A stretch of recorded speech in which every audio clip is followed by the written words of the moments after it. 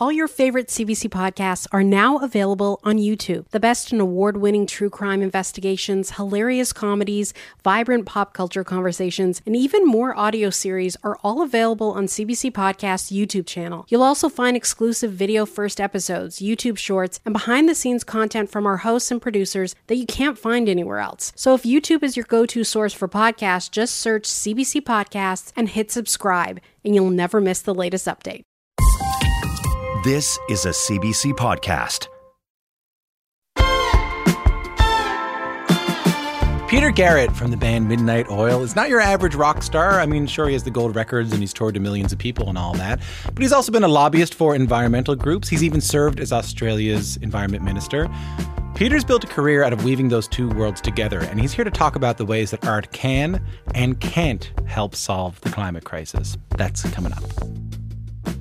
I'm Tom Power. You're listening to Q. You know, more and more artists, understandably, are looking at the world around them and asking themselves, not just like, how can we change things, but what can they do in their own work to cause less harm, in particular around climate change?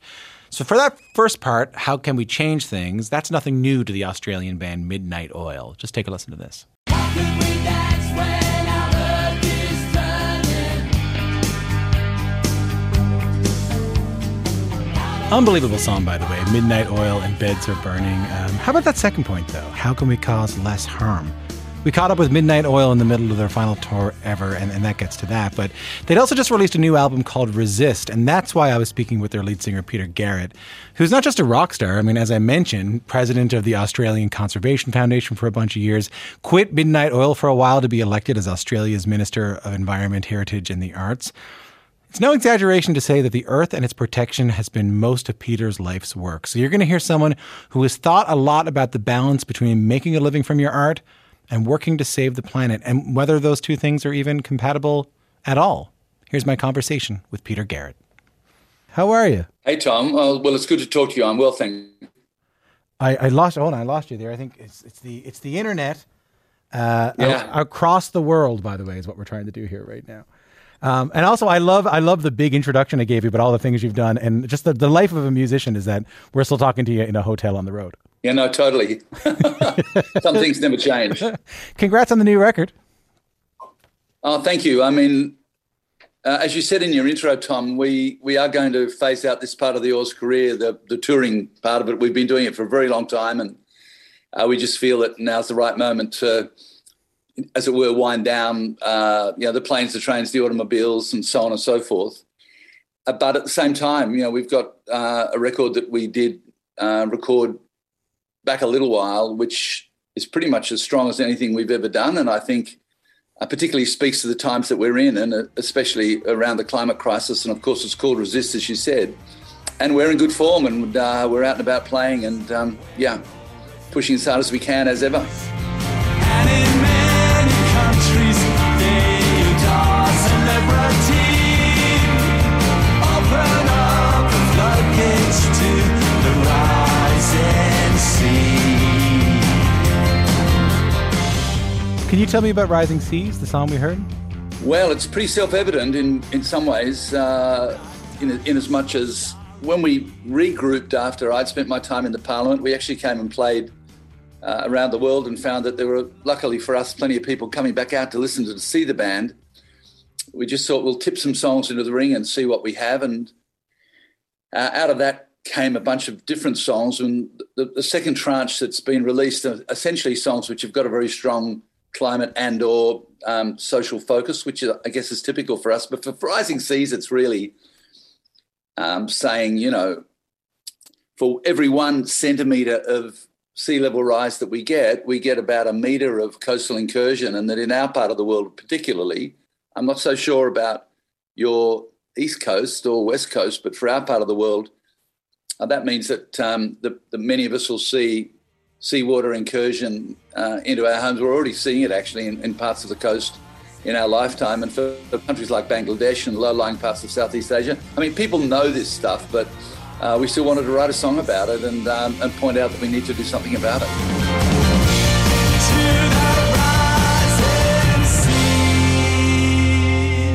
The album, I think, Tom, we're not the sort of people that talk a lot about our work, but I think in this instance, having been on the road, having worked in so many different capacities around environment issues and just watched this global revolution and increasing awareness in, what we're doing with heating up the planet and how we need to treat the earth and so on and so forth, I think we're not winding down our advocacy or lessening the strength of what it is we want to say. We're probably increasing it about as far as we can until people just hit the off button, Was that the goal from the beginning?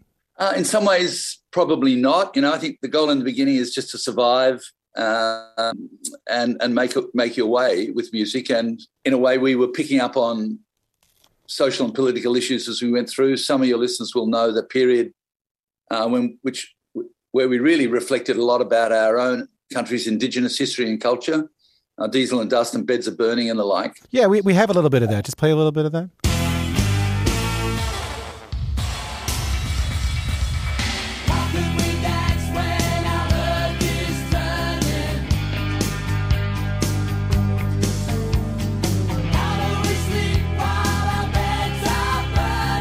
That, of course, is Beds Are Burning by Midnight Oil. I had to play it. I was a bit nervous to play that in front of you, by the way.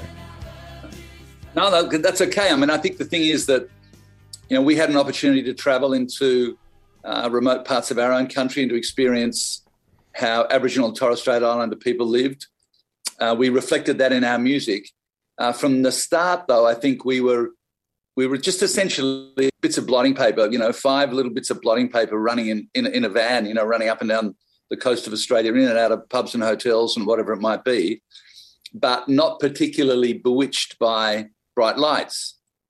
Over time, that's cohered into something that's probably a little bit more focused, particularly by the time we get to a record like the ones that we're making now, because we've got the benefit of hindsight and we can look back and see, hey, hang on a minute, we were talking about some of these things 5, 10, 15, 20, even 30 years ago, and we're not moving fast enough. We're not getting enough done. Maybe we need to, step up ourselves in terms of our music making and our songwriting craft, but also maybe, as people and as a community, and we're essentially baby boomers, so we've had it good up to now, but we need to step up as well, and we find whatever way we can to do that.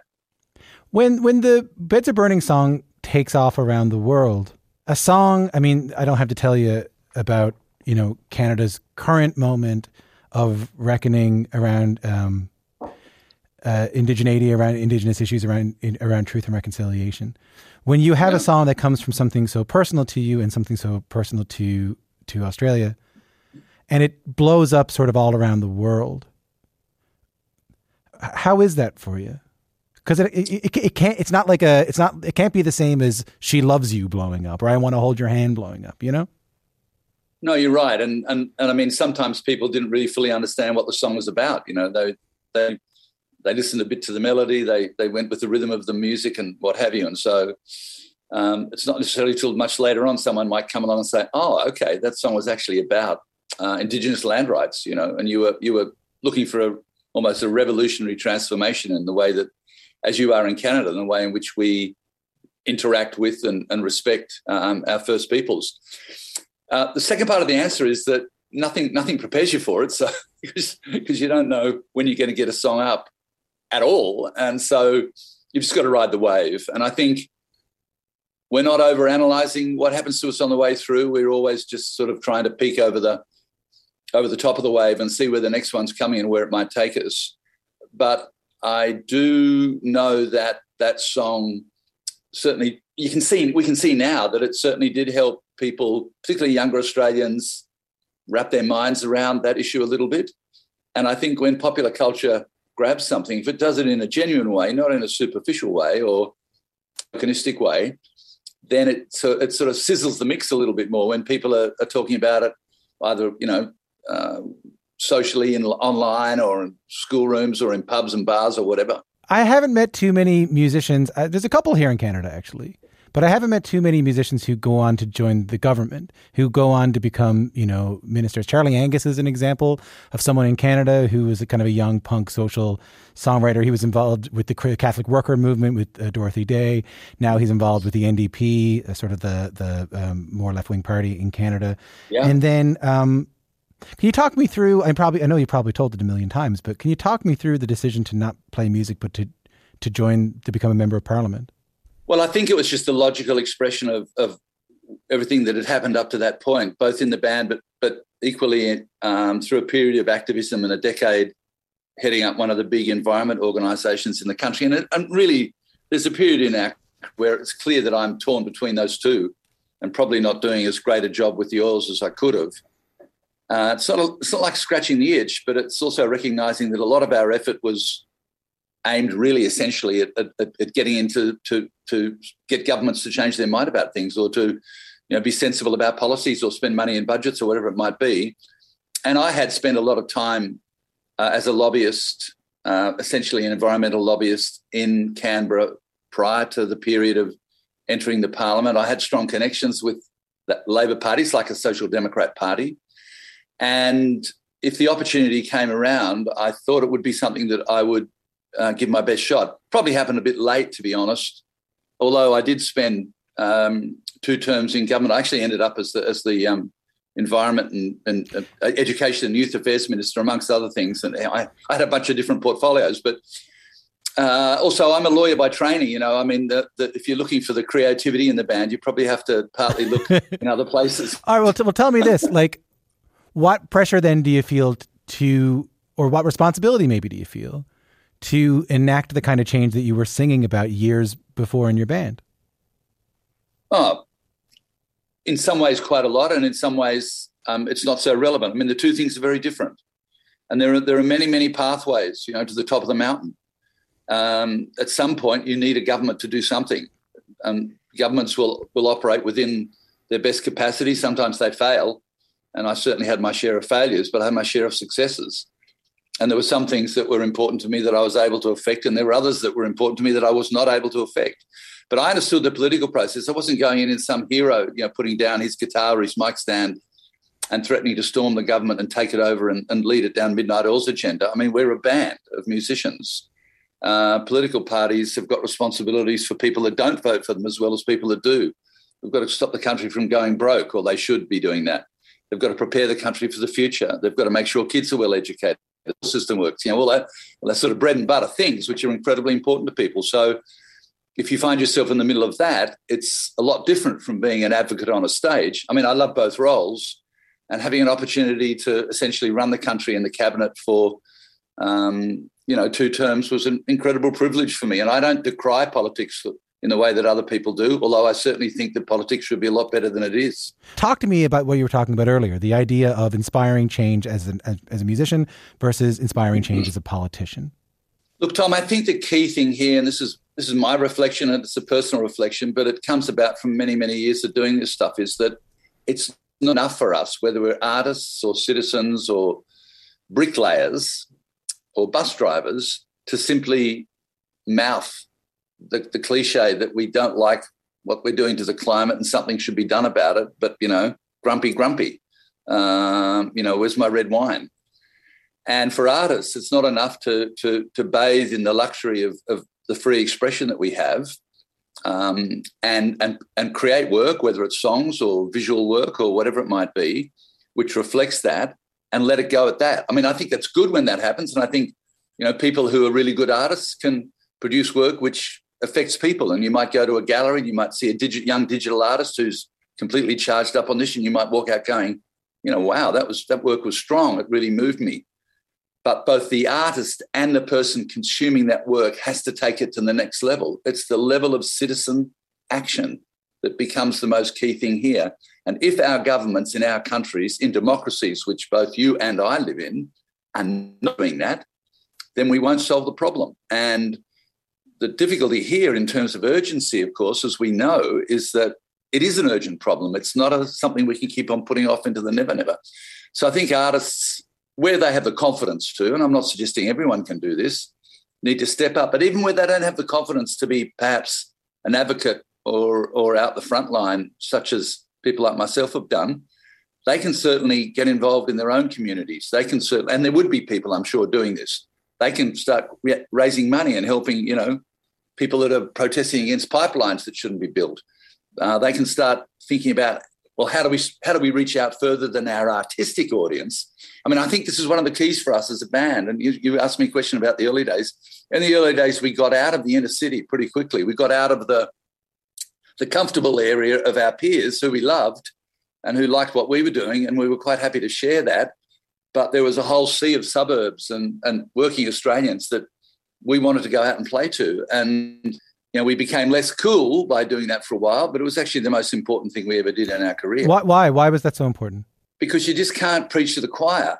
There's no point in having someone slap you on the back and telling you you're really good at what you're doing because they agree with you, when there's another 20 people around the corner who are scratching their head and saying, what's all this about?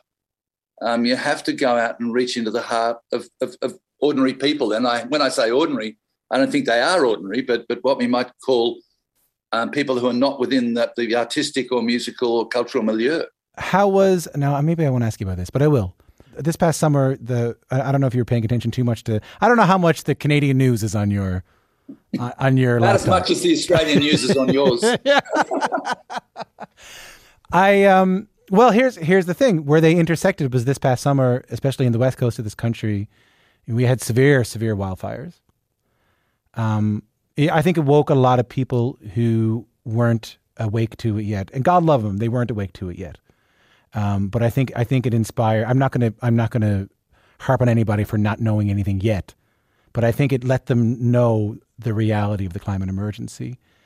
And when that happened in Australia, was that near you? Like, was that close to where you were? I guess what was the experience like of seeing the wildfires in Australia?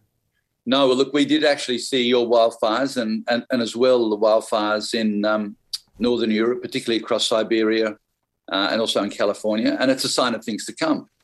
And we also had massive fires. We call them bushfires, but they're the same thing in Australia. And I actually lived part of the year outside of the city in an area which was directly affected. And I was one of the people that stayed, not so much to fight the fire, although we were prepared to do that, but essentially to try and safeguard the area and be around.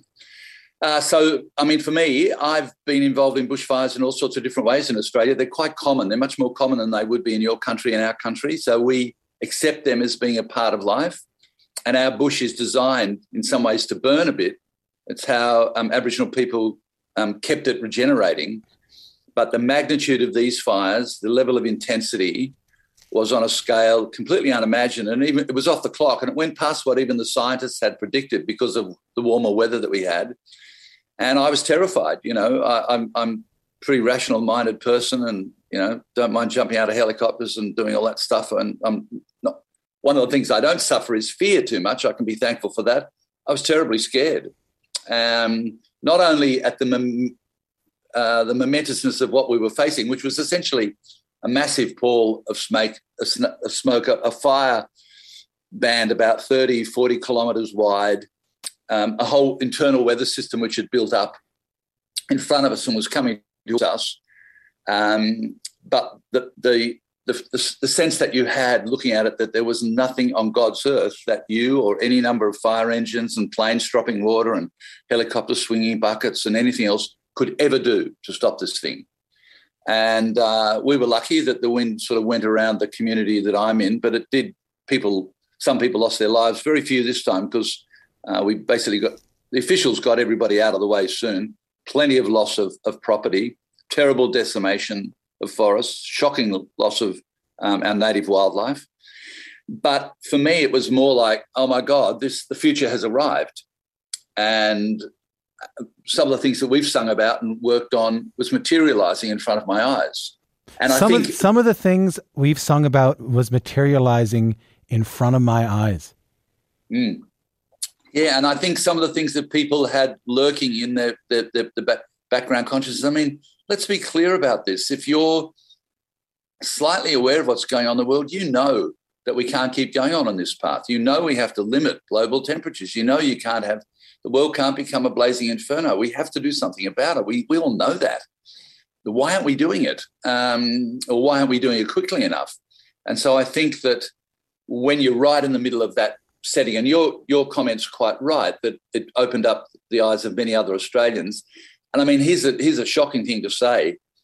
I didn't want the rain to come in a way, you know. I mean, I wanted the fires to stop, but I didn't want the rain to come because I wanted us to realise that this event that we were experiencing, the economic loss, the social loss, the emotional loss, most important of all in some ways, will continue to suffer unless we change the way that we live, unless we don't allow fossil fuel industries free rein, unless we hold our politicians to account, no matter what, that they have to put in practice the policies that are already there. Can all be done. It's not beyond our ken to reduce and hold back climate change to some extent. We can't hold it all back, as we know. And so I think, you know, it's been a really much more vivid, turbulent, emotionally challenging, intellectually sort of striking time than otherwise one might have expected at this stage of their career, simply because of the scale of the climate crisis.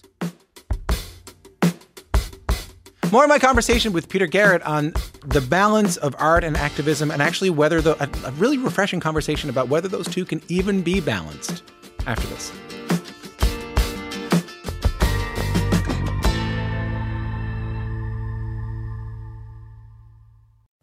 One of the best shows of the year, according to Apple, Amazon and Time, is back for another round. This season, we're diving deep into some of McCartney's most beloved songs. Yesterday, Band on the Run, Hey Jude. And McCartney's favourite song in his entire catalogue, Here, There and Everywhere. Listen to Season 2 of McCartney, A Life in Lyrics on the iHeartRadio app, Apple Podcasts, or wherever you get your podcasts.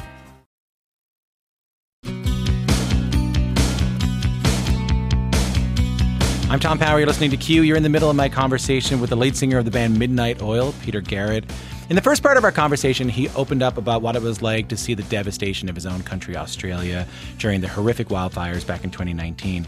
In this part of our conversation, you're going to hear him talk about something that I, and I'm sure you, think a lot about, which is like, what do you hold on to for hope or for strength when you're facing something like the climate emergency? So Peter talks about that. He also talks about what it's like to be on the road with his band for the final time. That's when we taped this conversation. Here's part 2 of my chat with Peter Garrett.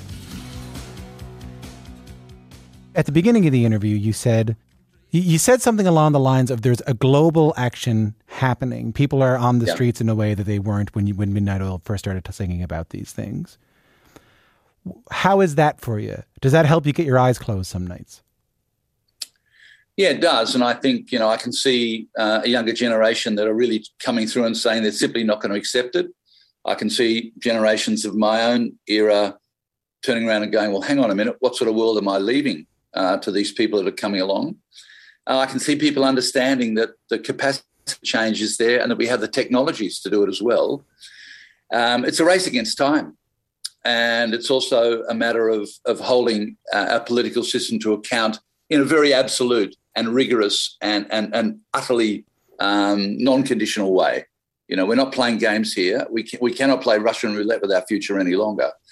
And I think once enough people sort of continue to be active and to produce the solutions and the pressures that get us on that right pathway, then there is hope. There's always going to be hope. Humans are incredible when we do things, when we really decide to do things together. And we need music to do it, but we actually need to join hands and arms and hearts and minds and get on with it. Well, let me reintroduce you here. Peter Garrett from Midnight Oil is my guest. And I'm aware that, I mean, you've been great, and I love talking to you about this stuff, but I'm also aware that I'm talking to a man in a hotel room first on tour, and also a man on the final tour. Yeah. How are you with that? Well, I think it's, you got to know when to hold them, you got to know when to fold them, you know. You don't want to be the last person standing in the room. And I'm not talking about any Canadian bands in this respect, nor even about my own peers, but there's a point where, and we're a very physical band, and we take no prisoners on the stage. We like taking it right out to the end and keeping on going. And there's a point where you realise you're not going to be able to do that with as much sort of life energy and life force as you did when you were a younger man. It's just, I mean, you do other things well, and that's fine, and we will do other things, and hopefully we'll do them well. But setting the stage, you know, up and down and running around with it's not going to happen anymore. And I think I'm fine with it. I think it's the right thing for us to do as a band, and I think we've resolved about it. It gives us an opportunity to share that experience with our audiences, and maybe we'll get away, depending on COVID, to other parts of the world to do it. And we can do it while, essentially we haven't become those charadic type figures that you occasionally see lurking on stages, reliving their past glories. I mean, I'm thinking of the same ones you're thinking about, but we don't have to say any names. No names, no pack rule. You could be like Mick Jagger, who does, what does he do? He runs backwards on treadmill, Yeah, well, I mean, that's, it's interesting you should mention the Stones, because as you would know, for many musicians, but particularly rock musicians, the Stones are always the light on the hill, Somehow in the cliched world of indulgence and excess, they managed mostly to survive. And somehow they've managed to be a pretty good band over time. But the Stones should have stopped playing about a decade ago. There's no doubt about that. And I'm a Stones fan, It's silly now. Doesn't sound good. It looks ridiculous. And they're it's up to them, of course. They've got every right to do it and they're having fun. But no, thank you. Listen, I wanted to ask you one more thing. I know you lost your bassist and longtime friend Bones Hillman to cancer in 2020. I'm sorry for your loss. Rather than get someone to reflect on the loss of someone who is a musician to me, but a friend and brother to you, I was just wondering if you could tell me a story about him. About Bones? Yeah. Oh, sure. Well, so Bones was a Kiwi, so he's from New Zealand. And he was the joker in the band. He was the guy who was always a wisecracker. And he was someone who didn't take the whole thing too seriously, which was good, because as you can hear from this interview, the rest of us do take things very seriously. So a funny story about Bones. You know what, there's quite a lot of them, but I've got to wring one out of my head very quickly, and it's still relatively early in the morning. I think probably Bones deciding that when we were going to do a photo shoot for Rolling Stone US magazine, which incidentally we got bumped by The Simpsons in the end off the front cover, and we decided to wear our best agit rock, agit pop outfits. Bones just put his clown face on and stood in the photo. So he actually knew himself very well. What did you guys do in that moment? You're finally getting on the cover of Rolling Stone, and your bass player shows up in the clown makeup.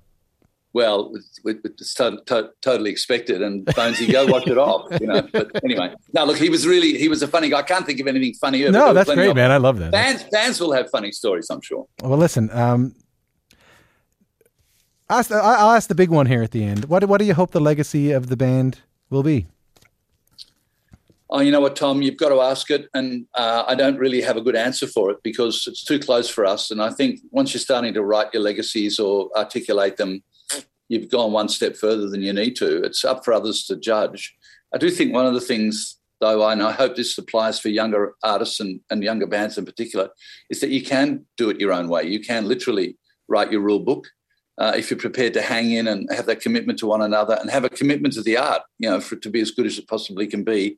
Then you can sort of choose your own journey through this thing. And I think if you choose your own journey, all the twists and turns and the ups and downs don't matter as much. You've got the satisfaction of knowing that it's at least you making the decisions. And from that point of view, if that's our legacy, that you can make your own decisions and still succeed and survive in the world of music and entertainment, well, then let it be. Lovely to talk to you. Hey, thanks for making the time for us. Hey, no worries, mate. All the best, Tom.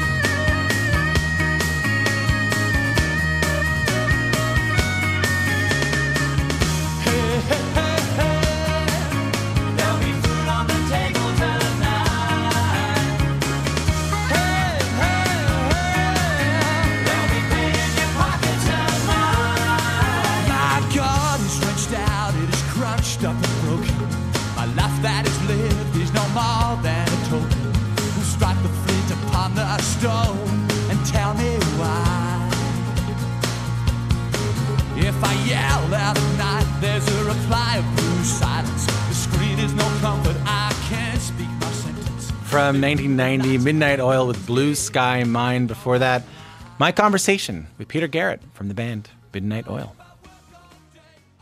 That is it for this episode of Q. The other episode we have up today is my conversation with the filmmaker Lena Rodriguez. Her new film, So Much Tenderness, is about something you might be able to relate to. The idea of having to leave your home, even if you can't relate to it, I'm sure you know someone who does, having to leave your home and settle somewhere else. You love where you are, but you don't feel that connected to it. And you also are losing the connection with the place that you're from.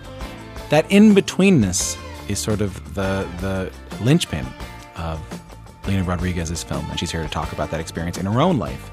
All right, go check that out. See you soon. Later on.